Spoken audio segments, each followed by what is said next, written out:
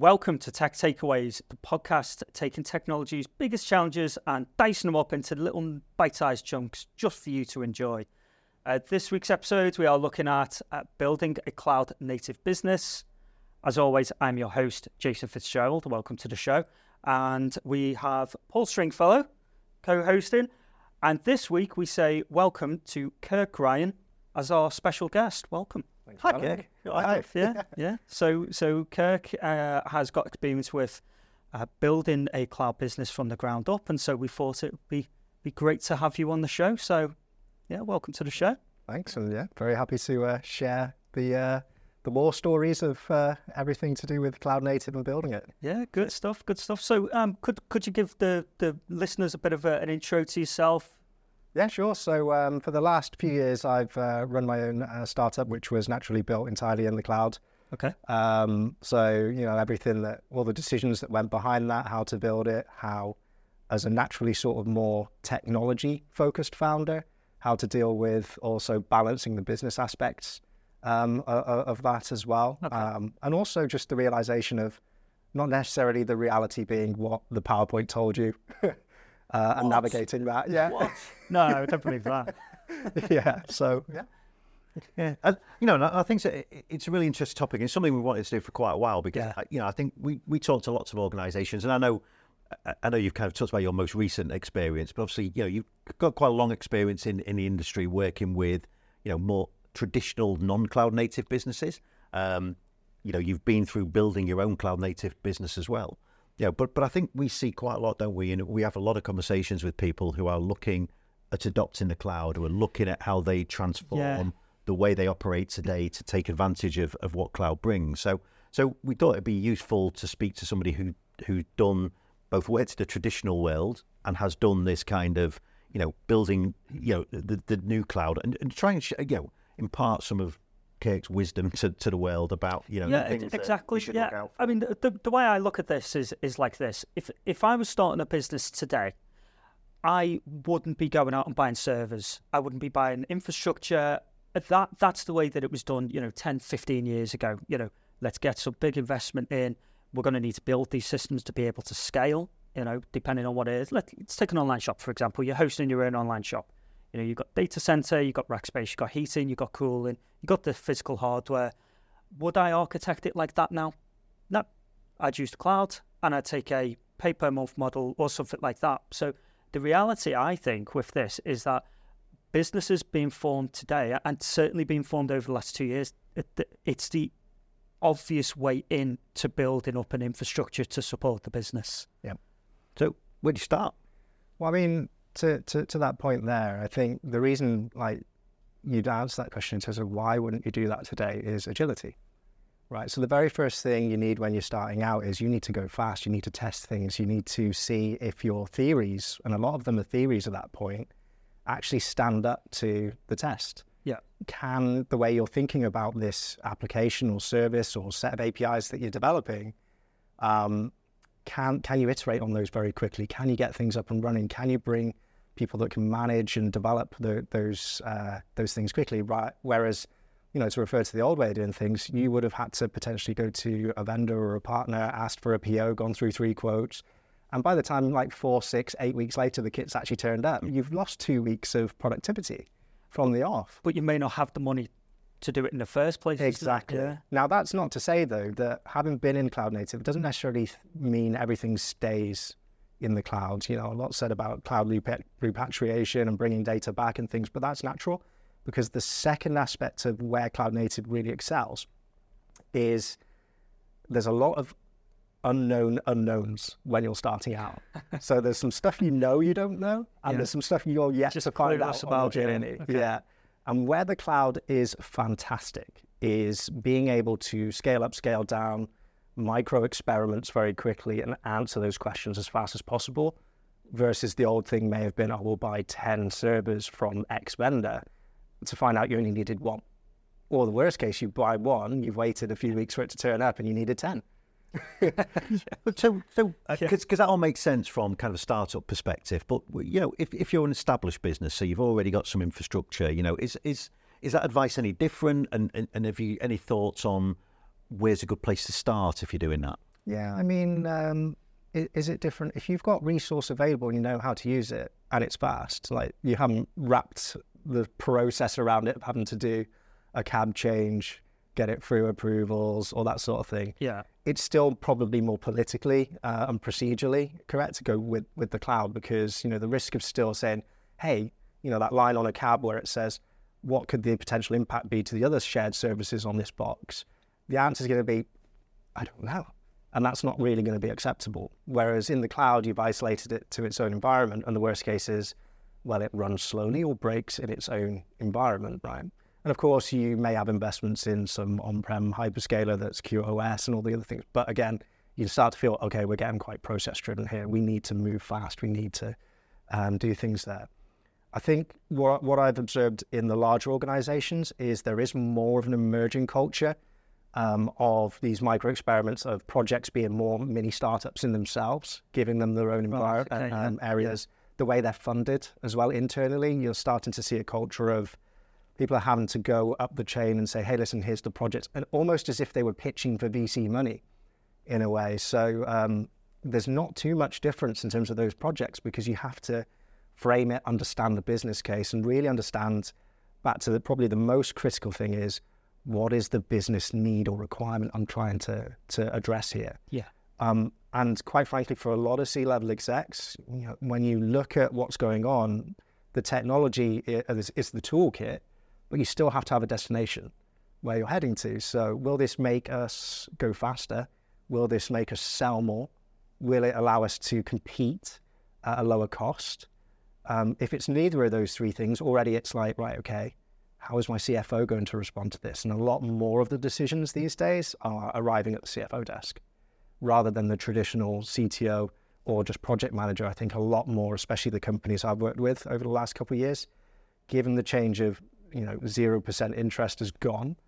The funding has significant costs and interests on it now.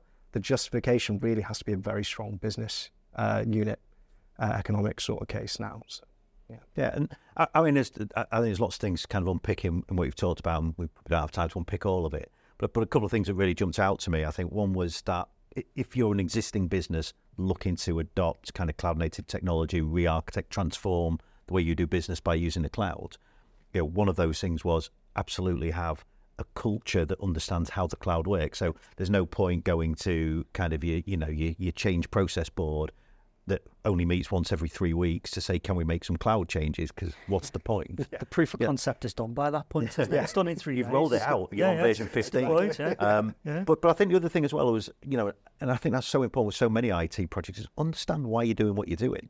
Yeah. I think we've all been there, haven't we, and kind of suffered from seeing projects rolled out because the technology seemed like a good idea and go, well, let's roll this tech out. Yeah, that's the it. business never knows why. Yeah, it's kind of like, the IT professionals like to play with things, and understand them, and and it's a hobby to a lot of us as well.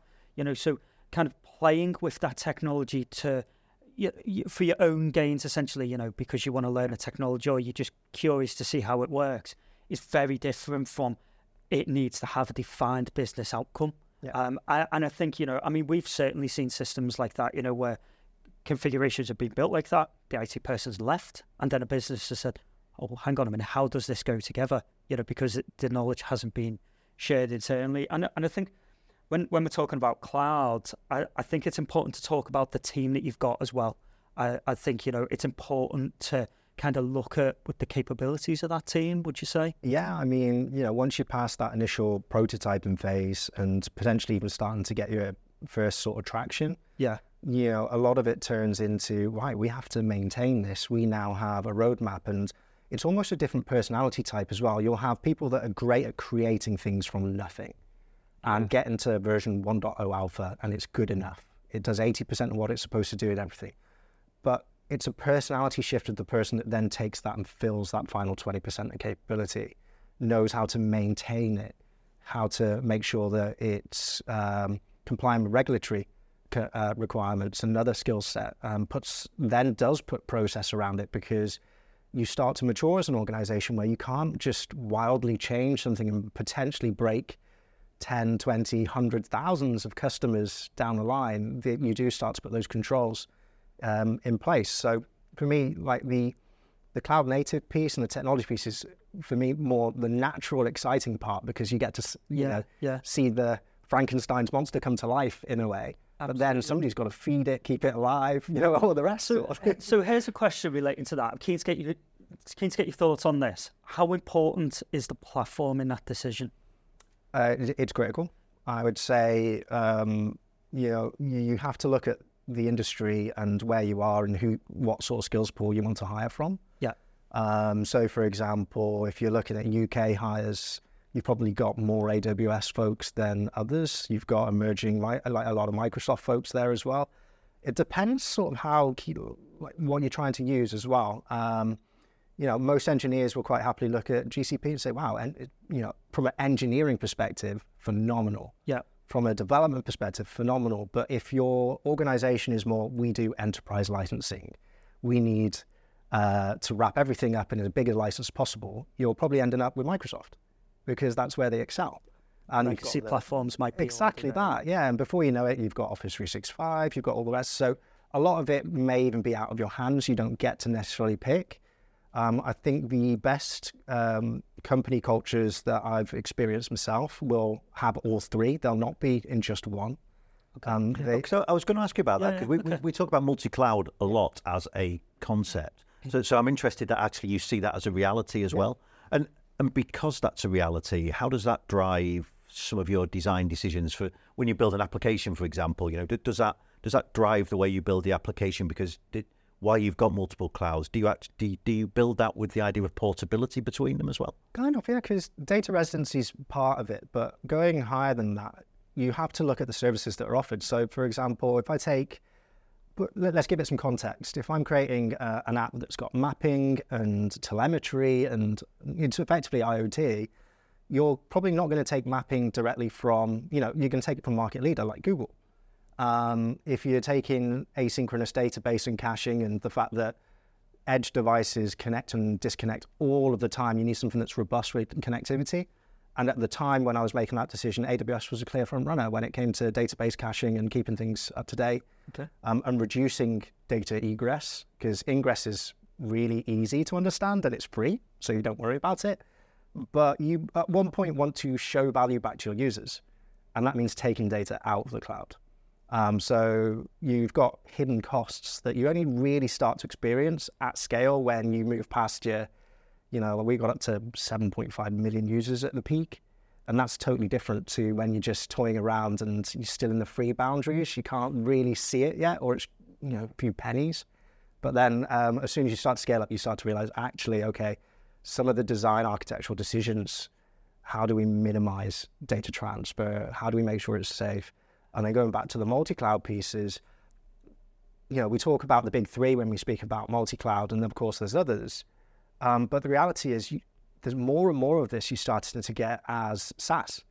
So you're not even having the data, you're not owning the database in any of those cloud providers. And case in point would be the next generation modern sort of web frameworks. So let's take something like Next.js. If you were building a web service, SaaS service today, you now have this new concept of they'll own your database. They'll run your API service, and it's all in one code base. You're like, wow, so I don't need to worry about AWS IAM. I don't need to worry about doing a Postgres database in this provider. I don't need a DB, all these other bits. You start to think, I can really innovate at pace. But then it's learning okay, now you're vendor locked in. Yeah. I suppose with that, there's always this balance of ease of use or ease of consumption and cost and security with it, because you made a great example there. You can architect it yourself. You've got to be concerned about AWS access security. You've got to be concerned about whether your database is online. That's someone's job to do, or you can give that to someone else. But you've obviously got to pay a lot higher for that, aren't you? Yeah. And just to add to that, just because I know we're kind of coming to the end of our time, but I'm interested in that piece about cost, because we talk about, we've done episodes around cloud cost optimization. How important, so if people think, we just talk about that because, it's a thing, but how important as somebody developing in that environment, running a business actually in that case for you, How important is that kind of observability around cost and being able to kind of predict cost and predict cost trend? It's critical. So you're generally working on much tighter budgets as a sort of, pre-seed funded startup these days. You have to justify your expenditure a lot more, which means you track it. And the benefits of doing that really are you prevent runaway. So there were instances where, even 24 hours, you can destroy your entire budget if you get something wrong. Came very close to it once. Nice friendly call to the cloud provider saying, please, we didn't realize what we were doing. Can you refund us that before we go bankrupt? But really, it's like you should be catching these things sooner. And I think... And they did that. They did. Yeah. So they say, hey, listen, we work with startups all the time. We know there was nothing here. You've not... it was a misconfigured thing that got into a loop, basically. And so that then, I think sometimes it's like when you're selling security and things like that, sometimes you don't realize how much you need it until you've experienced the pain of that fire. And then you realize, right, this is now everything I'm going to do from this point forward in my career has this baked in. So you now know that, the impact that this can have on your business. And the next time that happens, if it happens, it's going to probably be a lot more severe. Yeah, great. So as we're coming towards the end of the episode, we like to do a bit of a takeaway. Some key advice to someone that is looking to maybe build a cloud business. What would be your key takeaway if you could summarize? So my key takeaway would be, before you get too far down the rabbit hole of the tech, it might be quite hard to do if you're going cloud native and you are more technology focused, is to really clearly define the business needs and requirements and what is the challenge that you're trying to solve. Once you've got those, the technology decisions become a lot easier. Yeah. And also you become less prone to feature creep and the next new shiny thing, which become distraction because you have to get to value as fast as possible. Feels like treat a cloud native business like you treat a business. Like a business. Yes. Yeah. Sounds like a good place to stop. That's brilliant, great advice. On that bombshell. That's the end of this week's episode. We hope you found it enjoyable. We're available everywhere you get your podcasts. So search for Tech Takeaways. We're in all of the podcast stores, and you can subscribe on YouTube below. So just hit the button down there. There'll be a new episode next week.